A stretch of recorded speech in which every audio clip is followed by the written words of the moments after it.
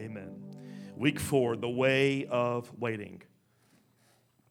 Well, just a little bit of a summary from last week.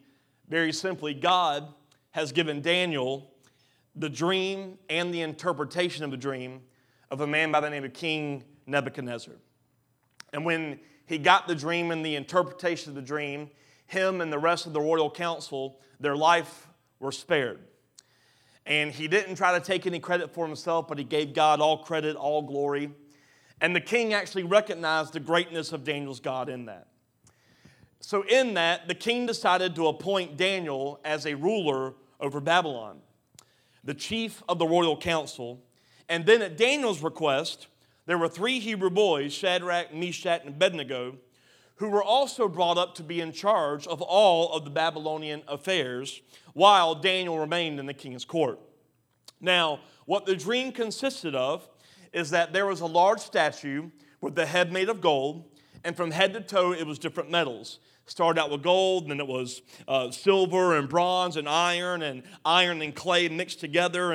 And basically, the interpretation was that God said, King Nebuchadnezzar, you're the gold, you're the head. I gave you the power and authority and the strength to lead, but your kingdom will not last. And from top to bottom, as the metals declined in strength, it was a prophetic word, a prophetic dream, talking about the many governments that would eventually fall, especially when it gets to the point where any foundation not built on God would crumble. So the statue crumbled, and God said there will be a kingdom that will not be shaken, that will not be conquered, and it's no other than the kingdom of God. Can someone say amen to that? So basically, the dream was this: Nebuchadnezzar, your kingdom is not going to last. I heard a message once about Boaz and Ruth. Y'all know about Boaz? Well, there's a lot of funny stories about Boaz. The name. I'll let you talk about that amongst yourselves. But in the story, they left.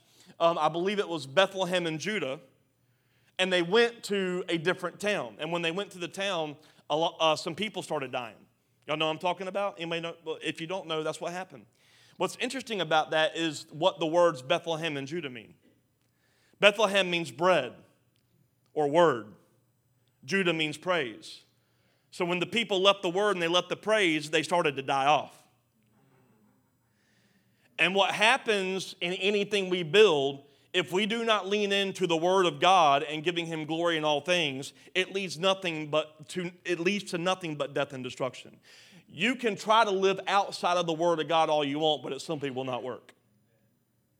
And what happens here is that King Nebuchadnezzar got a word saying, your kingdom and your government will not stand because it is existing in you and nothing else. The only thing that will stand is my kingdom. And that's a word for today. The kingdom of the United States of America is not going to stand. The kingdom of God will. There's a fine line between being proud to live in the United States and then putting the United States as your idol. The fact of the matter is the best government is a kingdom government, not a democratic. The problem is that people who lead kingdoms are mostly corrupt.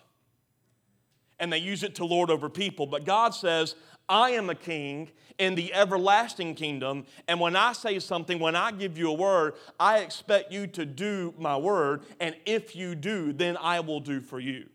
We forget that the marriage between the church and God is a covenant. Covenant meaning God says, if you, then I'll. That's the great thing about God. He doesn't just bless just to bless. He does that, but there's another side of it. If you do the things I've given you to do, there will be great reward for you. King Nebuchadnezzar didn't like the idea that his kingdom wasn't going to last outside of himself. He was filled with pride, so he does something contrary to leaning into what God wants. In Daniel chapter 3, verse 1, it starts off saying this: King Nebuchadnezzar made a gold statue 90 feet tall, 9 feet wide, and set it up on the plain of Dura in the province of Babylon.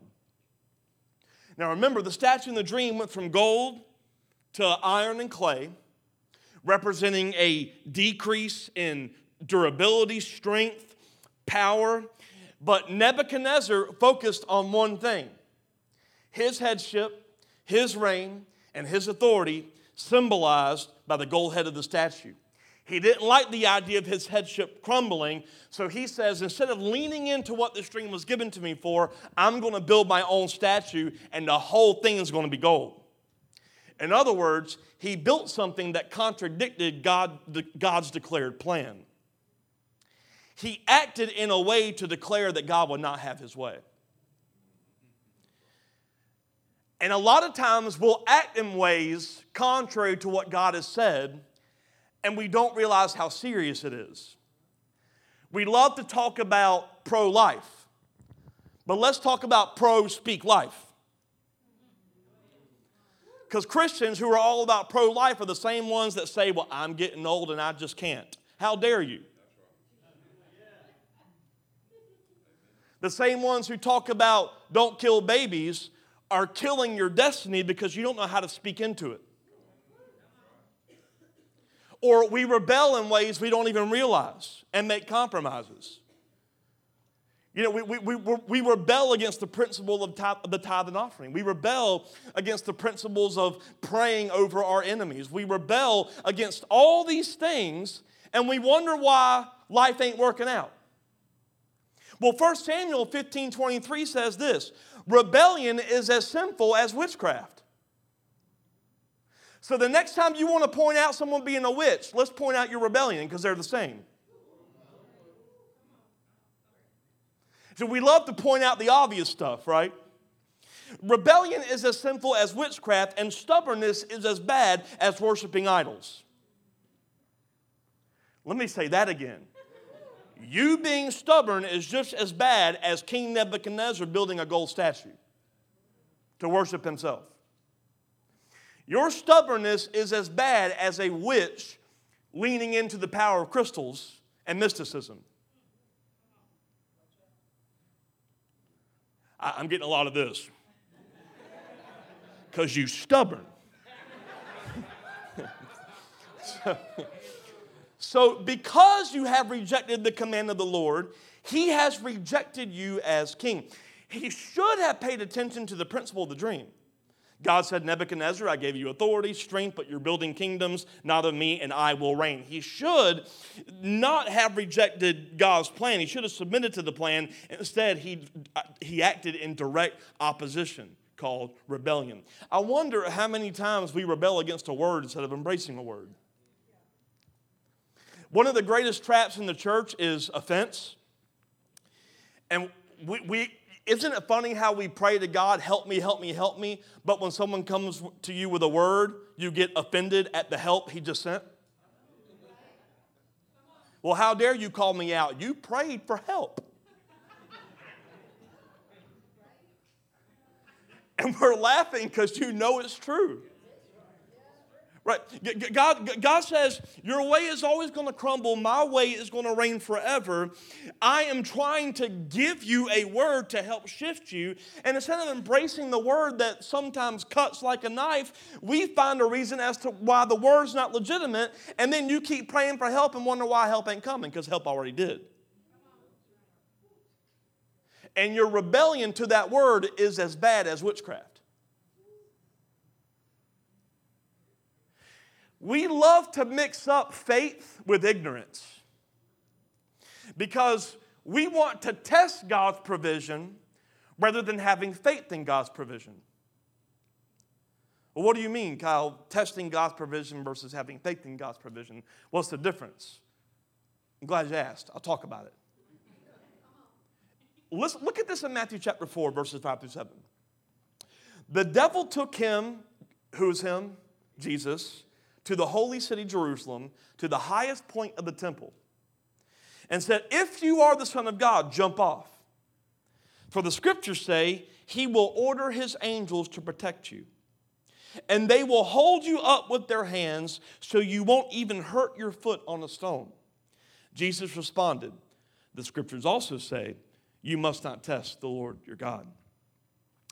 He orders angels to protect you for his purpose. So don't test the promise by prostituting protection for your own will. Okay. Don't test the promise by prostituting protection for your own will, because his protection over you is for his will that he predestined you for. And he says, anything I ask of you, I will protect you on the journey. But don't think that God's going to keep his hand on you if you operate in rebellion likened to witchcraft, because God don't want to have anything to do with it. And what we love to do is talk about, well, God will protect me, so I'm just going to keep going. But if you keep going in the way that God says won't work, he's not going to make it work. The king could have leaned into the dream. After all, there was a reason God gave it to him. Instead, he responded with rebellion, leaning into himself. We cannot be a people that lean into ourselves and say, well, God's going to protect me. That is the wrong kind of message that grace is all about. Grace makes a way for you to walk into your right standing. Grace does not make a way for you to live flippantly and say, God still saved me. That is in itself being stubborn, because you simply don't want to die to anything else. He's still trying to get you to die to a one-time-a-week meeting over your recreation.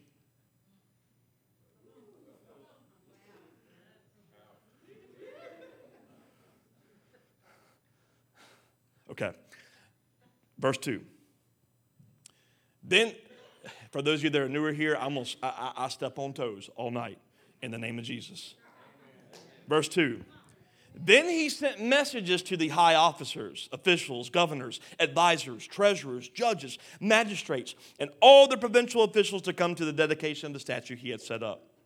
So all these officials came and stood before the statue that King Nebuchadnezzar had set up. See, what he was doing, he was testing the nation's allegiance.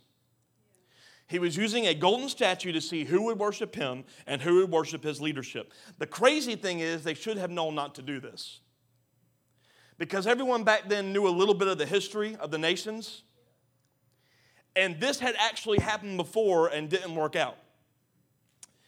I'll read a verse to remind you what I'm talking about in Exodus chapter 32, verse 4.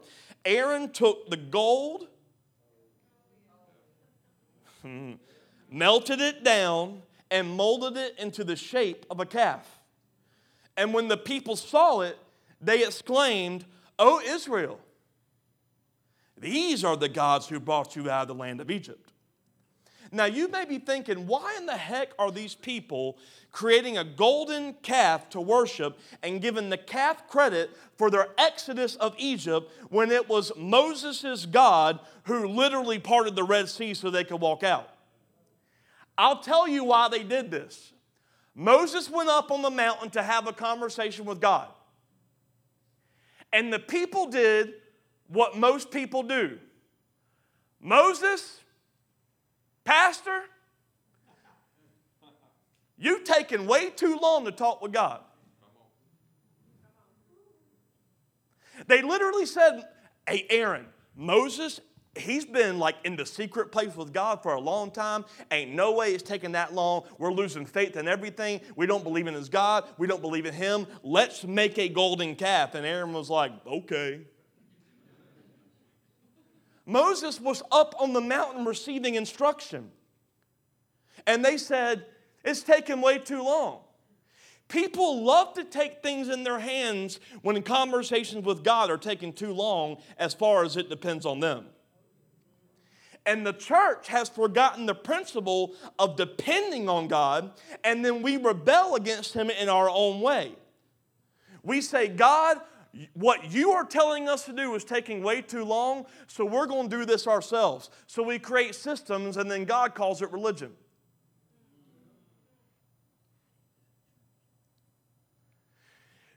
We go through tough times where the country shuts down with disease, and no one knows what to do. So instead of just sticking through it, we take things in our own hands, and if that's enough, no one knows how to depend on God and walk back into what he wants. So instead of depending on conversations, we depend on consultation. And we say, let's go to the world and figure out a good business structure for the church and how we're going to get back people in and how we're going to do this and how we're going to do that. And no one has remembered how to just simply go to the mountain and say, God, what would you have us do? And when we go there, people get frustrated. Why is it taking so long? Because you don't know how to wait. And God says that rebellion is just as bad as witchcraft. Because you don't know how to wait on my instruction. Because for some reason in the human condition, we think that if we're not producing something, then we're ineffective and we're out of step. But what if in order to produce in the next season, you have to learn how to wait in this one? Because you need to wait on instruction for next, so that when next comes, you don't have to get prepared. You have been preparing in your waiting.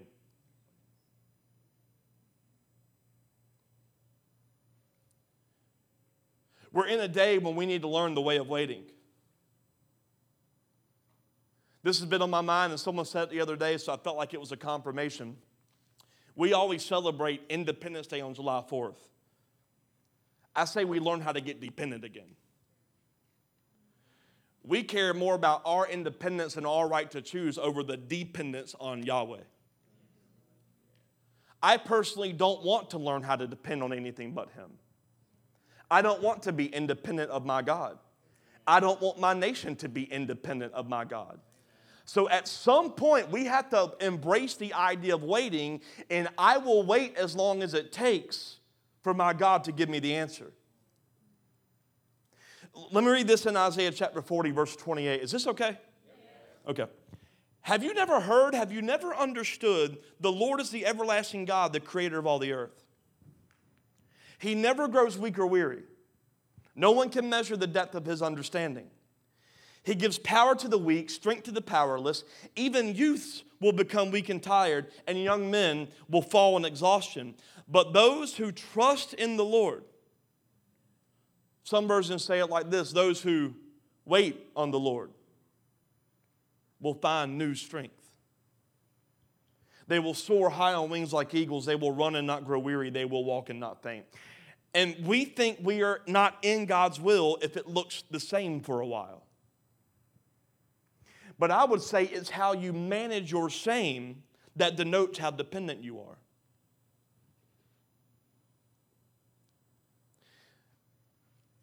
It's kind of like when everything in the world is going one way, or you're doing all the things of God and you're wondering why nothing's producing. Well, how come this came against me? How come I lost that? How come I'm not getting the house? How come I'm not paying off the car? How come I'm still waiting on the raise at my job? What is it? Why is it not happening? Why is the next thing not happening? I would venture to say God is seeing how you manage your time in waiting before He takes you out of it. Because have you building a golden calf in your waiting instead of waiting? Have you given more allegiance to other things than your God? Let me go a step further.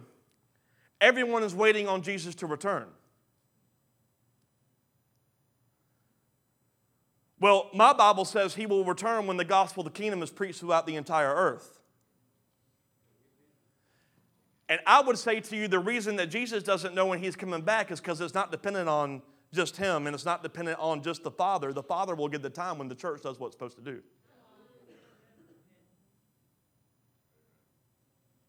How, is that okay? How do we steward this time of waiting for Him to return? I'll tell you how. Stop looking up to see the next red moon and start saying, God, what would you have me do? Is that too much? I don't care if it was. We have got to get to this place where we start saying, God, what do you want me to do right here, right now for your glory? God, in this job transition, am I stewarding it as if I'm transitioning in your name? How do you manage the waiting? The word wait in that passage is D-E-W. It actually means to bind together, to collect, expect, and gather. If you're waiting for your next thing, what are you collecting and gathering together right now in the season of waiting? It's the same word used for a waiter at a restaurant. They don't just wait on the food to get cooked. They gather and collect in expectation for the food to come. And while the food's being cooked, they should be filling up your beverages, right? Making sure you're taken care of.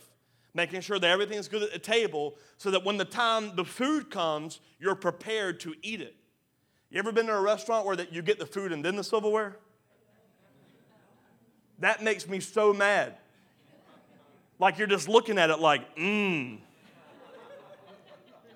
But isn't that kind of what the church does? It's like I want to get fed. Are you coming with silverware?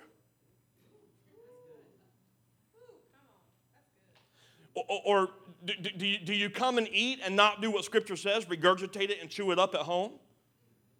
Or do you let it digest and never apply anything to your life? Is that too graphic? Waiting seasons should be coming together in expectation so that when the Lord gives your next, we've been anticipating it and we've been stewarding the current season in such a degree that we're ready and prepared for the next one. And when we don't wait on Him, gathering together, collecting together, expecting the next thing, we start to build what I just call the golden idols, systems, religion. And we start to turn to our way instead of saying, God, what would you have me to do in your way? Does this make sense? Look at verse 4. And then the herald shouted, people of all races, nations, and languages, listen to the king's command. When you hear the sound of the horn, flute, zither, lyre, harp, pipes, and other musical instruments, bow to the ground to worship King Nebuchadnezzar's gold statue. Anyone who refuses to obey will immediately be thrown into a blazing furnace. Nebuchadnezzar regarded the refusal to worship the gold statue treason. And people love to mix up national allegiance with acts of worship. Are you ready to say no when the time comes? Because that's part of the stewarding the waiting. Like if you're waiting on that certain thing, will you say no to one opportunity because you're expecting the other? Or have you made sure you prayed enough to know that the opportunity that comes that you may not have wanted is actually the one that God wanted for you? We pray for answers, and when they come, we have not been waiting in the right degree. We haven't been gathering together. We have not been leaning into God. We have not been having conversations with God. We don't even see if the opportunity looks like something that heaven just released in front of you. And because of that, you make decisions you were never supposed to make, and then you're going backwards in your life, and you're wondering, what am I supposed to do with it? I'll tell you what to do with it. Get back into the waiting.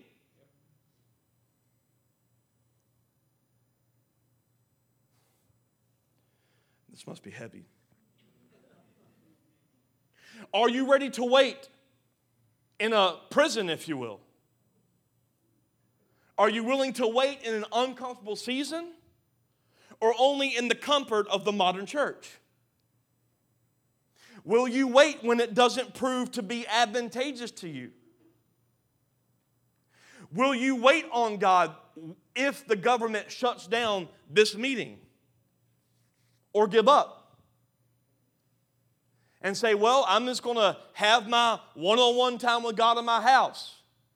Well, you can embrace that just like half the Christians did during COVID, but he specifically says, don't forsake the gathering of the saints. You don't get to rebel to that decree, and when you do, it's likened to witchcraft. Did you just say that about me? If you did it, yeah. The beauty of grace is that you're not damned for eternity for it. Despite your rebellion, you're still with Him. That's what grace does. So that you have the opportunity to repent, change your mind, and get back into the rhythm.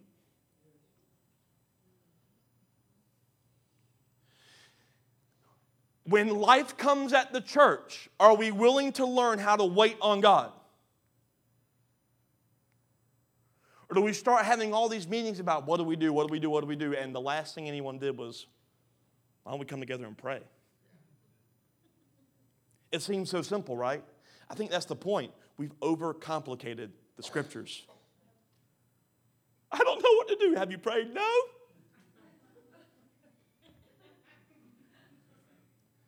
I can't tell you how many conversations I have with people. Kyle, can you give me some advice? Well, have you prayed? No? Okay, well, here's the advice. Go pray. Or do you believe he talks to you, or is that just a mythical thing in itself? Well, I don't know how to hear his voice. Well, his voice looks a lot like this.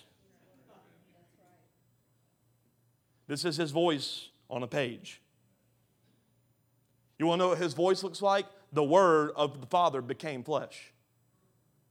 You know you're hearing from Jesus if it looks like, let me say it different. You know you're hearing from God, Father, Son, Holy Spirit, when it looks like Jesus. So if God told you to go curse someone, that's not God. Right? People do a good job cursing themselves. You know how we curse ourselves? Rebellion. It's the same as witchcraft. If I may be so bold, I hate to talk about it all the time, but it is like one of the most talked about things in the Bible. Let's talk about the idea of tithing, okay? Before I say this, financially this church is great, and if you don't tithe, I mean, it sucks to be you, but we're good.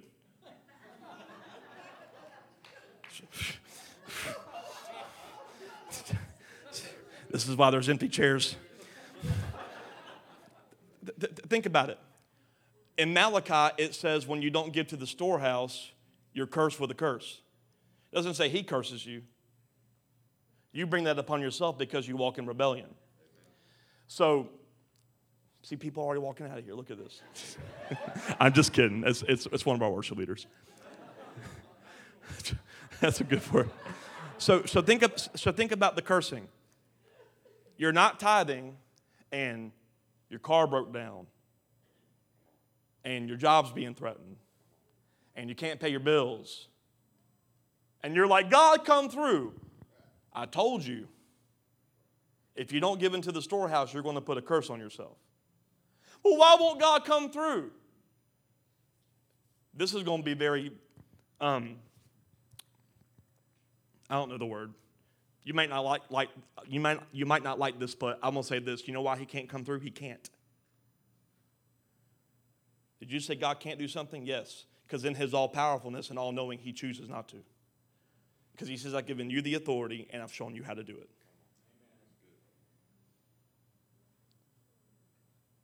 And it's like that with any command of God, but we don't like to wait on him. We don't like to gather the things together. When we have difficulties, we don't take an inventory of our life and say, what am I actually doing? Am I expecting him to come? And does your expectation line up with your actions? It's like relationships, right? Like if you're waiting for God to send you the husband or the wife, why are you sleeping with everyone? Because you haven't learned how to wait.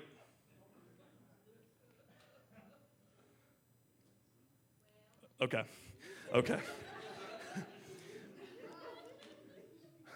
Look what happens in Acts 5. At 7:30, we're going to be here till like 9 o'clock. Verse 27. They brought the apostles before the high council where the high priest confronted them. Remember, they were doing what God asked them to do. This is the apostles. We gave you strict orders never again to teach in this man's name, he said. Instead, you filled all Jerusalem with your teaching about him, and you want to make us responsible for his death, which they were. But Peter and the apostles replied, we must obey God rather than any human authority. Later in this text, they kept teaching. They're in basically like the judgment seat, and they're like, hey, let's kill the disciples. But then a Pharisee stood up and changed their minds. And this is what he said to him, verses 38-39. Here's my advice. Leave these men alone and let them go. If they're planning and doing these things merely on their own, it will be overthrown. But if it's from God, you ain't going to be able to overthrow them. You may even find yourself fighting against God. Nothing in your effort will ever prevail. But if it's God, Nothing can stop it. And sometimes that requires waiting instead of leaning into your own hand, way, and logic. You know the great thing about the mysteries of God? They don't make sense, but they work. You don't need to understand it to apply it. In fact, I will say you will understand it as you start to apply. Verse 7 in Daniel. So, at the sound of the musical instruments, all the people, whatever their race or nation or language, bowed to the ground and worshiped the gold statue that King Nebuchadnezzar had set up. Now, what's interesting here is that the literal translation reads this: as soon as they were hearing, they were falling down. When they heard the sound, they fell to the ground. 1 Thessalonians 4:16. For the Lord himself will come down from heaven with a commanding shout, with the voice of the archangel, and with the trumpet call of God. First, the believers who have died will rise from their graves, and then together with them, we who are still alive and remain on the earth will be caught up in the clouds to meet the Lord in the air, and then we will be with the Lord forever. Nebuchadnezzar was demanding their worship with a sound. And anytime you bow to a sound other than him, that's actually in direct rebellion to the only one we should be bowing to. It's so real that even God himself says, you will know I'm back because I'll come with a trumpet call, a sound. And we love to bow at so many different forms of sounds and idols. You see, not only was Nebuchadnezzar demanding their worship, but he was even in rebellion to God, receiving glory at a sound. And when you're operating in rebellion, you tend to let the rebellion affect areas that you're even unaware of, taking away glory from God. If churches do it, churches will produce great music to move people. But should we create it to move us or glorify God? What sound are you bowing to?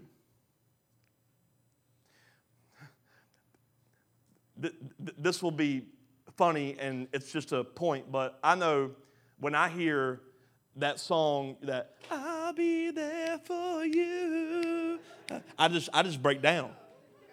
I just start doing the ugliest white boy dance you could ever see. I will react to that sound in a heartbeat. You know, when I hear like the Michael Myers sound, I'm like, right? But for some reason, we don't have that immediate response sometimes with the sound of God. Like you come to church and you have to say, let the praise team get me there.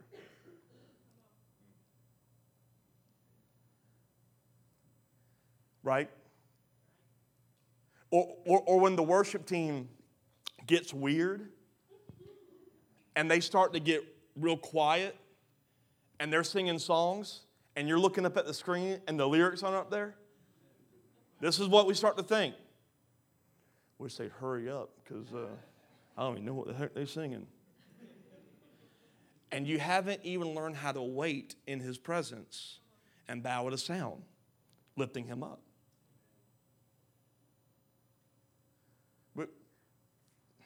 There's something about sound that we've lost. When we give God praise, for some reason, it's hard for us to come into agreement with it. Is this talking to anyone? Like when trials come, we bow to the wrong sound. We give the idol of our own expectation more credit than the sound of God. You know, like, I don't know why I keep going back to this job thing, but it's kind of like when you're waiting on a job or you're in a job and then you get a sound of, I'm going to have to let you go. Immediately you bow to that sound. Instead of leaning in to God, I know you got me.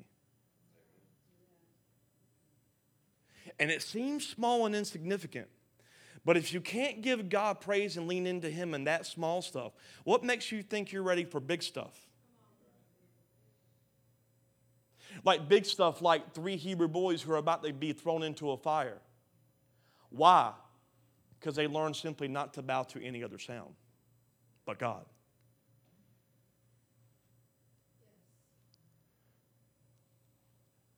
We bow to false sounds.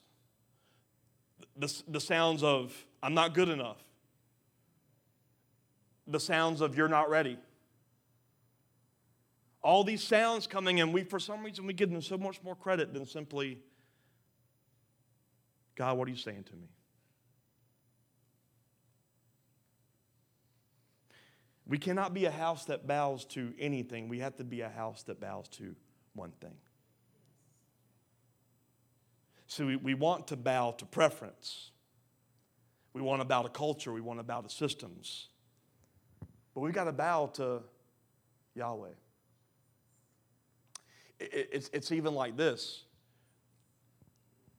We don't like to bow, the church in general doesn't like to bow to God in the form of a new apostolic movement. Because if we haven't seen it, it must not be of God. That's what the church thinks. But what if God wants to do something new in Savannah and He's looking for people that will simply say yes? But here's the trick. The yes is dying to your preference. Well, I'm looking for a church that suits me. But what if God doesn't want you in a church that suits you because you is all messed up?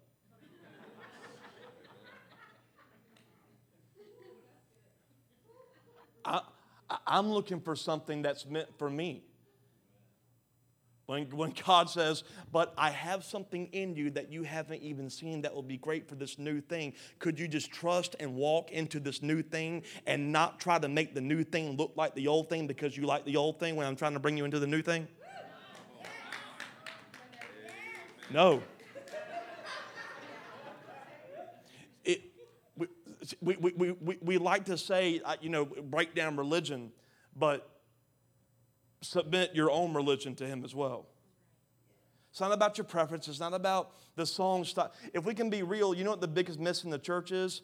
We appease current culture instead of having a transgenerational mindset. It shouldn't be what can we do for the people now. It's what are we building for the next generation to walk into. Some people over there, you're like, yes, finally, duh, right? And it seems like such a hard concept to embrace, but that's what we do. If it don't sound like us, we don't like to go in it. If it doesn't sound like something we've seen, it must not be of God. Well, your scope and view of God must be small because He's so much bigger than you could possibly understand. Look at verse 8. But some of the astrologers went to the king and informed on the Jews. They said to King Nebuchadnezzar, long live the king. You issued a decree requiring that all the people to bow down and worship the gold statue when they hear the sound of the horn, the flute, the zither, the lyre, the harp, the pipes, other musical instruments. That decree also states that those who refuse to obey must be thrown into a blazing furnace. But there are some Jews, Shadrach, Meshach, and Abednego, whom you've put in charge of the province of Babylon. They pay no attention to you, your majesty. They refuse to serve your gods, and they do not worship the gold statue that you have set up. I wonder, what are you known for? Do people see what you bow to or who you bow to and what you won't bow to? Because the thing about these Hebrew boys is it's not exactly, they were in a high position, but it's not like they were the most popular Hebrew boys in all of Babylon. The enemy was trying to expose their worship because the enemy knew that theirs was to the right and true God. And these 3 Hebrew boys knew that they didn't necessarily know they wouldn't be discovered for not bowing, but they knew that they could not bow to anything other than Yahweh. And here's what they did not do, which is what we tend to do. They didn't say, well, God knows my heart.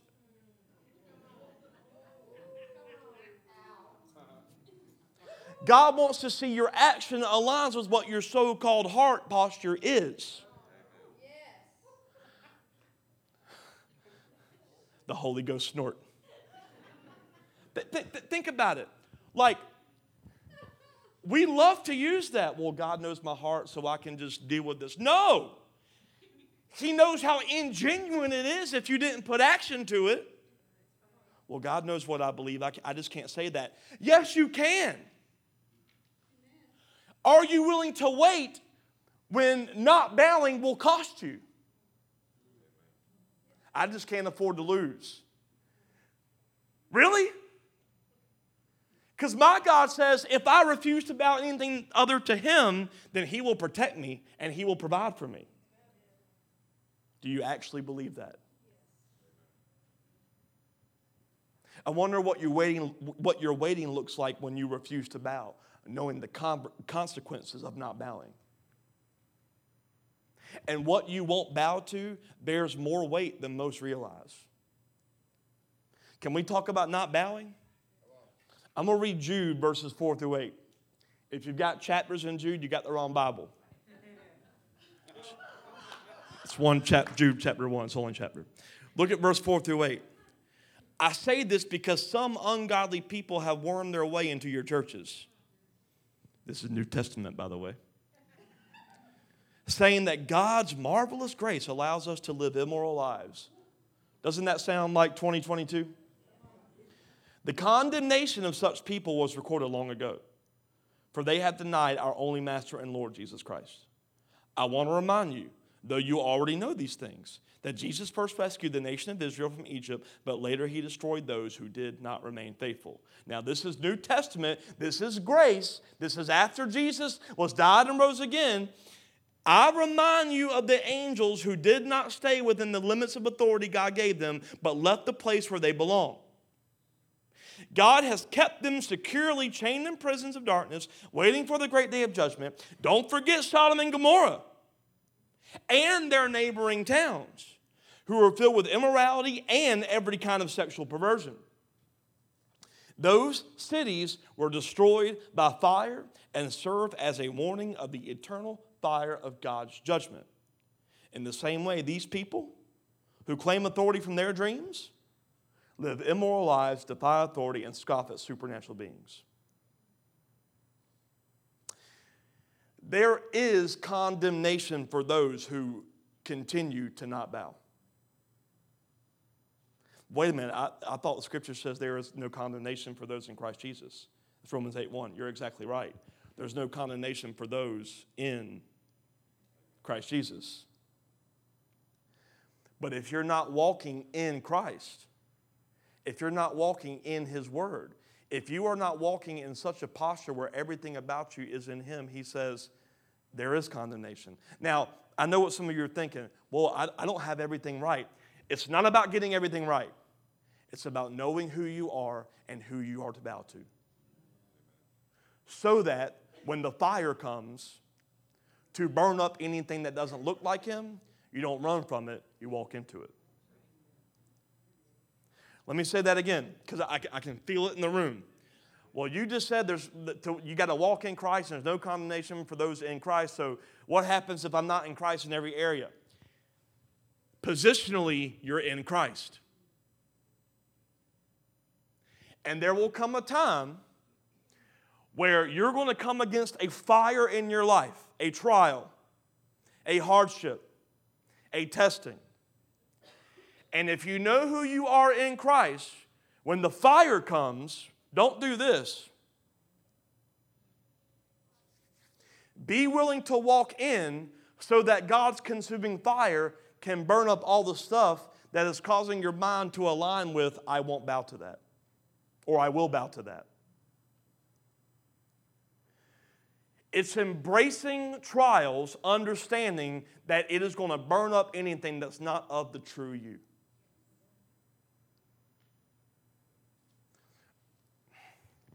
Let me say it like this. Garden of Eden. Satan has a conversation with Eve. And what Satan says is, or Lucifer, whatever you want to call him, he says, hey, I know God told you not to eat this fruit, but if you eat it, you'll look like God. And what churches will teach people is that the issue with Eve is that she was trying to look like God. And what's the issue? She was already like God.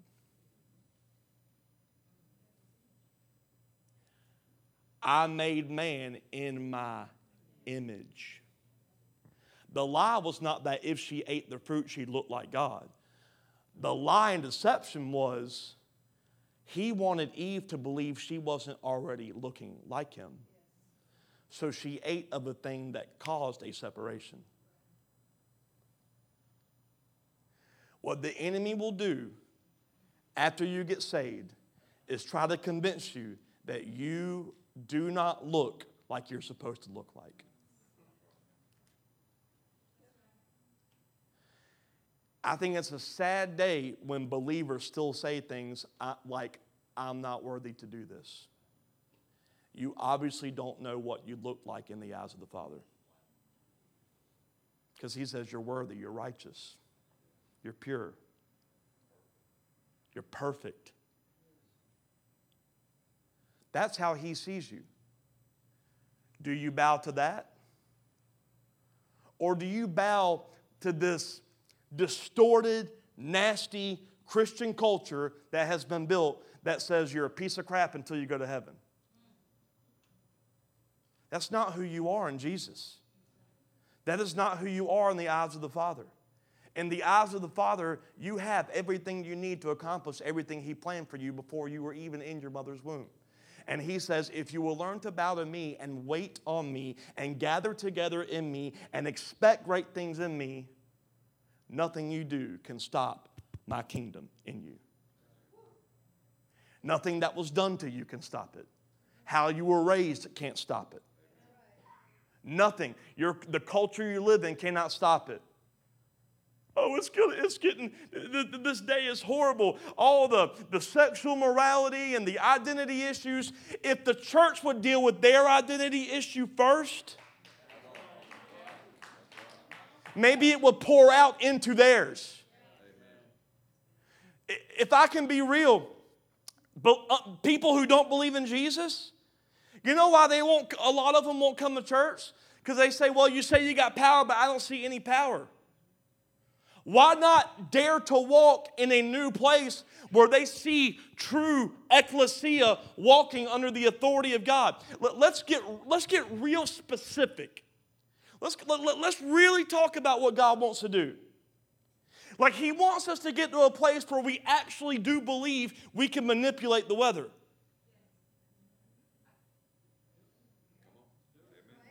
Jesus told them, why y'all freaking out? Storm, be still. But you can't even decree something simple of your life like, Lord, protect my household. I still hear these conversations of, well, there's medicine to heal it. Yeah, but there's also the power of God. Like, why don't you believe in that just as much as you believe in the medicine? I'm not coming against medicine. I talk about it all the time at the end of Acts when Paul got bitten by the snake and then he went into the island and they healed all the people. There was 2 words for healing. There was supernatural and then there was a medical healing. You know why? It was Paul and Luke. Luke was a physician. There's medical and there's supernatural. But why is it that our first go-to is always the medical? Because we really don't believe it's actually possible. Well, some of us do. Like, let's bow down to the identity God has for us. Like there's power in your words even if you don't believe in the power of your words. Is this too elementary? No. I mean, like, let's get in the identity of I am a son of God. I'm made in His image. I'm a daughter of God. I'm made in His image. What does that mean? Jesus said, you're going to do greater works than recorded in this word. Greater works than I did on the earth. Well, where the heck are the greater works? Let's talk about it. Let's get real. Let's get really real about it. We'll sing songs that everyone wants to sing, and I think we're going to sing it, so please don't think I'm coming against the song. I've seen cancer disappear. I've seen metal plates dissolve. Don't you tell me He can't do it. I've seen a lot of that. What about the next stuff like, I saw hurricanes stop. I saw presidents replaced. Don't you tell me He can't do it. Like, what about those things that we're going to pray to it and it's going to happen. But what if we actually started to believe it? I'm getting really passionate about this. I'm spitting all over the place. I'm talking about like getting back to Eden. In Eden it said they were of one mind. That means they didn't wrestle with themselves with left side and right side.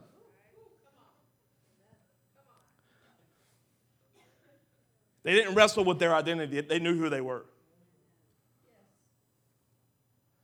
God, what do you want us to name this animal? And they didn't have that conversation. God told them to name it, and they didn't have to have any more conversation with God because they were already in the image of Him. So whatever they named it was in line with what He wanted. What if we got to a place of waiting where we never doubted what we did because we were in the image of Him as we wait?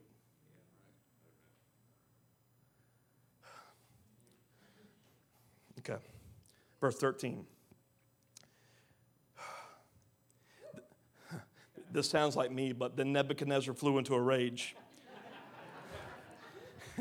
and ordered that Shadrach, Meshach, and Abednego be brought before him. When they were brought in, Nebuchadnezzar said to them, is it true, Shadrach, Meshach, and Abednego, that you refuse to serve my gods or to worship the gold statue I've set up? I'm going to give you one more chance to bow down and worship the statue I've made when you hear the sound of the musical instruments. But if you refuse, you will be thrown immediately into the blazing furnace. And then what God will be able to rescue you from my power? You see, it's an even greater test because it's one thing to stick to what you stand in when you're confronted, but it's another when it gets real in front of your face with the promise of a threat. Like, are you going to wait when there's an actual threat imposing? How real is God to you will be found in the promise of a threat. So it's getting real for them. And then look what happens in verse 16. Shadrach, Meshach, and Abednego replied, O Nebuchadnezzar, we do not need to defend ourselves before you. I love that. If we are thrown into the blazing furnace, the God whom we serve is able to save us. He will rescue us from your power, your majesty. I feel sarcasm in that to some degree. It could be honor, but I don't know. I think it's sarcasm. But even if He doesn't, we want to make it clear to you, your majesty, that we will never serve your gods or worship the gold statue you've set up. You know what true waiting looks like? No need to defend yourself. Because you're gathered together so much in the promises of God that you don't have to prove your point. You know how much I've been tempted to respond to Facebook posts this week?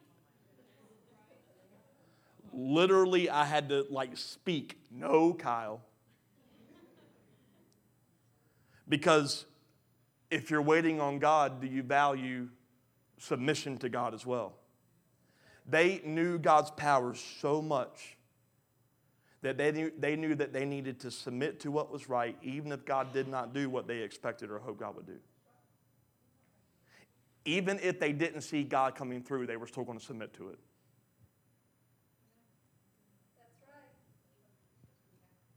That's right. They didn't think, what if? They just said yes. We're leaning into you, God. Why get in an argument defending a point to what the Bible calls people who are ignorant? Ignorance does not mean they're unintelligent or they're dumb. When the Bible talks of their ignorance, it's simply this: they don't know me, so how would they know my ways? And you're not helping by showing them a way that doesn't look like me. We got to evangelize. Not that type. Let them see the fruit of the Spirit. Love, patience, kindness, self-control.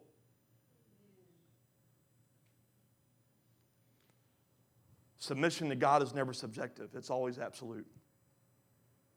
Even Jesus, when he was facing arrest and death, in Matthew 26:39, he says, he went on a little farther and bowed with his face to the ground, praying, "My Father, if it's possible, let this cup of suffering be taken from me. Yet I want your will to be done, not mine." Does your waiting look like a nevertheless, your will, not mine? It can't be subjective. It can't be, it's getting too hard, so it must not be of God. You sure? Because Jesus was begging, please don't make me go through this crucifixion stuff. Nevertheless, I'll go through it. Let's not embrace this false teaching of God won't bring hard things your way. Fire is not pleasant. Trial is not pleasant. So is your submission in your waiting absolute, even when it looks like something that may not be of God? I'm going to submit to him no matter what. No matter what the threat is, no matter what the possible outcome is, I am submitting.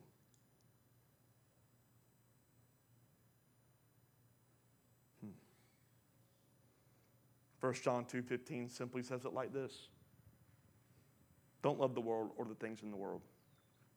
If anyone loves the world, the love of the Father is not in him. You have to ask yourself, who do you love? Based off of what people see. Because if you look like the world, there's a big absence of the love of the Father. You can't look like both. That's called mixture. It's weak. He says, I have not called you to look like that. His fire is a consuming fire. And I believe that my God will make any fire work for my good. He made the fire of crucifixion work for our good. You know what the result of crucifixion was? Life. These Hebrew boys, it was death by fire. What was the result? Look at verse 19. Nebuchadnezzar was so furious with Shadrach, Meshach, and Abednego that his face became distorted with rage. That's mad. He commanded that the furnace be heated 7 times hotter than usual. Verse 20. Then he ordered some of the strongest men of his army to bind Shadrach, Meshach, and Abednego and throw them into the blazing furnace. Notice, not just any soldiers, but the strongest soldiers. Here again, will you wait when the best strategies of the devil come into your house? So they tied them up, threw them into the furnace, fully dressed in their pants, turbans, robes, and other garments. And because the king in his anger had demanded such a hot fire in the furnace, the flames killed the soldiers as they threw the 3 men in. So Shadrach, Meshach, and Abednego, securely tied, fell into the roaring flames. Everything was done to make sure that these boys did not survive. And in the way of waiting, there is strength when you learn the power of waiting together. Because they didn't go into the fire alone. There was 3 of them. It's easier to stand in fire when you're held accountable by others who are willing to go into it with you. And if you surround yourself with relationships with people who will leave you when fire comes, get some new ones. Verse 24. But suddenly Nebuchadnezzar jumped up in amazement and exclaimed to his advisors, "Didn't we tie up 3 men and throw them into the furnace?" "Yes, Your Majesty, we certainly did." "Look," Nebuchadnezzar shouted, "I see 4 men unbound, walking around the fire unharmed, and the 4th looks like a god." Now, we know who the 4th one was, right? Shout his name. Jesus. Here's something interesting about the passage. In the Hebrew translation of verse 24, it reads like this. Let me read. Can you put verse 24 up again? It says, "Suddenly Nebuchadnezzar jumped up in amazement and exclaimed to his advisors, 'Didn't we tie up 3 men?'" This is how it reads in the original Hebrew translation. Nebuchadnezzar's attention turned to the furnace when he heard the men singing praises. Why did he even look to the furnace? Because he heated it 7 times hotter to make sure they would die. He had no reason to look. He heard a sound.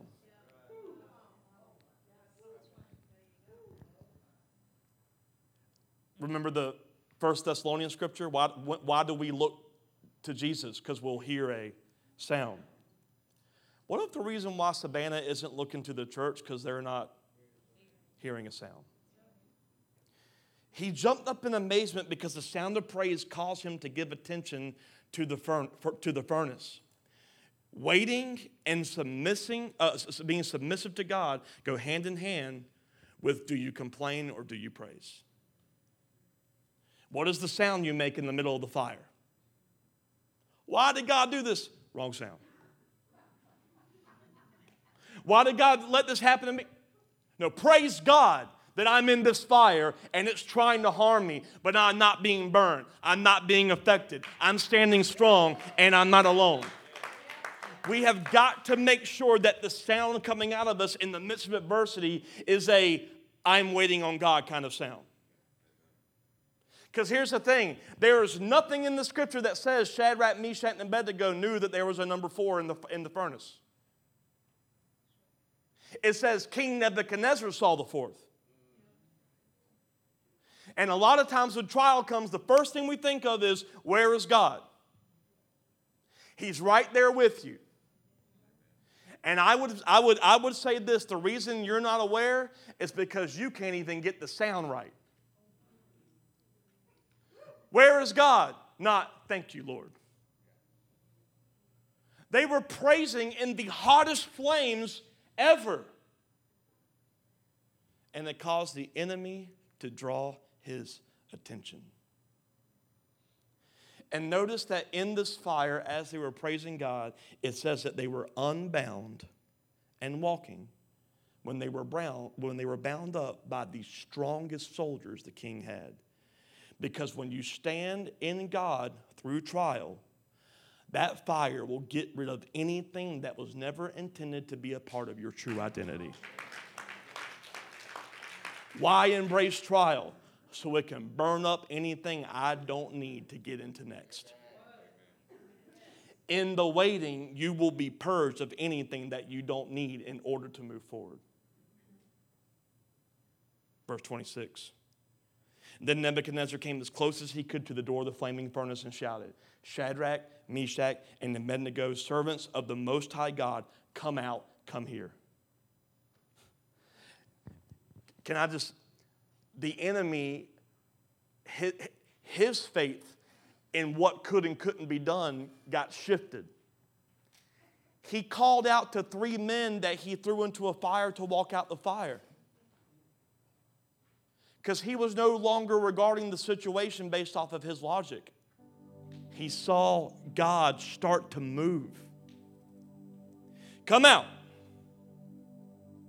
So Shadrach, Meshach, and Abednego stepped out of the fire. Then the high officers, officials, governors, and advisors crowded around them and saw that the fire had not touched them. Not a hair on their heads was singed. Their clothing wasn't scorched. They didn't even smell of smoke. He noticed that they served the true God, and notice they didn't even smell like fire. You know why? Because in true deliverance, nothing will stay attached to you. And sometimes your deliverance will come by way of waiting, meaning this: I will stand in who I know I am rather than what I have come to know I am. Oh, this is going to be tough, but if you've been delivered from a bad childhood, stop blaming your current actions on what mom or dad did. Because if you've been delivered from it, there is nothing bound to you anymore. And you shouldn't look like it, and you shouldn't smell like it. You shouldn't even have a hint that you went through it. Well, you don't know what I went through, but I know what Jesus went through to get you out of that. He says, I don't just want to rescue you. I want to make sure you don't even have a hint of the smell on you. I want to change the way you think. I want to change the way you praise. I want to change the way you submit to this God, because I've seen how you submit to all these false gods. He says, I want to change everything. And he actually has a plan in what he wants to change you into. What is it? The you that he knew before you entered into the earth. Waiting is looking like this. I know who I am despite what I brought up to be, and I will make every decision from this moment based off of a new life in Christ, not an old life in old man. And what's interesting in this whole passage that I've always wondered about, and what sometimes people never bring up, you notice not one time in this whole scenario Daniel is mentioned or Daniel is there. It begs the question, will you stand and wait even in the absence of a great leader? Because the only great leader that we should be waiting on is him. It's not the job of a pastor for you to decide your life's ambitions and moves based off of me. My job is to help you and grow you to hear his voice where you don't need me. And that's, we don't like to say that in church because, well, you know, what's the point of the pastor? Yes, there's caring for needs, there's all those things. But you should not get to a place where you're totally dependent on anyone but him. But that's what the current church culture is all about. How's your Christian walk? I have the best pastor. Why are you defining your Christian walk based off of the man?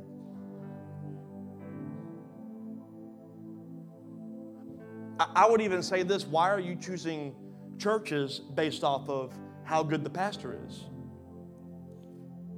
What if you're called to be a part of a body that, quite frankly, just isn't that great? Now, I'm not saying that y'all aren't. Y'all are supposed to be here. But y'all have heard it. Why do you go to that church?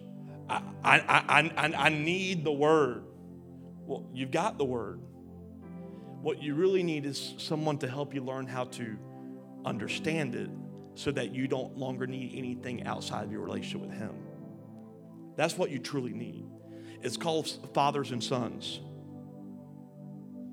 Someone said to me this week, how old are you, Kyle? I said, I'm 36. And they said, a father who's half my age. Because it's about the function. Teaching you how to walk without me. That's the point of the body of Christ. Daniel did a great job with Shadrach, Meshach, and Abednego. They didn't need Daniel to pray over them. They didn't need Daniel to give them a word. They knew how to wait on God. Never compromising. Standing in the fire. Well, then Nebuchadnezzar said in verse 28, praise to the God of Shadrach, Meshach, and Abednego. He sent his angel to rescue his servants who trusted him.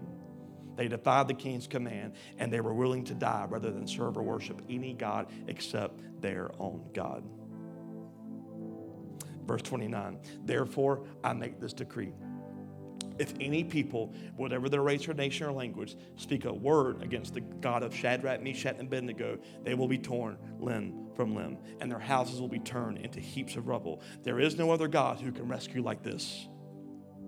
And then the king promoted Shadrach, Meshach, and Abednego to even higher positions in the province of Babylon. Let me just close by pointing this out. In their waiting, they got promoted. The king said, you're not bound to my idol. I'm going to execute you. And they didn't say, please don't. We'll do anything. God knows our hearts. We'll do anything. No, you know what they said? Your Majesty, with all due respect, we ain't listening to a word you said. We're leaning into our God.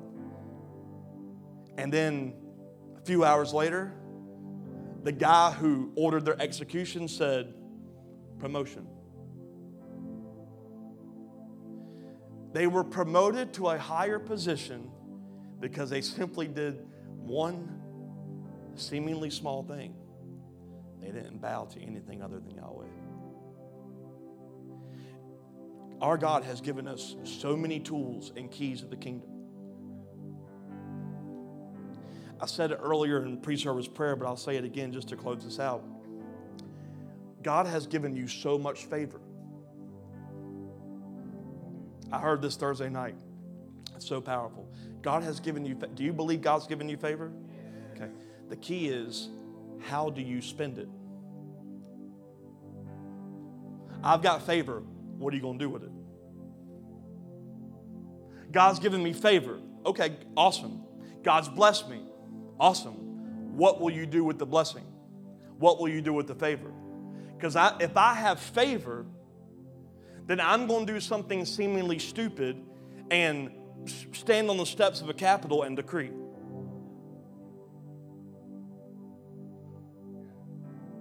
If I have favor, when there's something coming against me in my life, I'm going to lean into the truth that I am blessed, I am highly favored, I'm a child of God, and nothing is going to move me.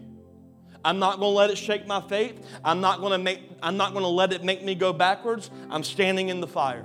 God, thank you for the adversity coming against me. God, thank you for the men and women you put in my life. God, thank you for the provision that's on the way that I can't see. God, thank you for the small cloud I see in the distance. God, thank you. The way of waiting. He says, I'm going to provide everything you need. And those that wait on me, I will renew their strength in the waiting. They will soar. Will. I'm not soaring now, but the promise is you will. How will you steward the waiting until?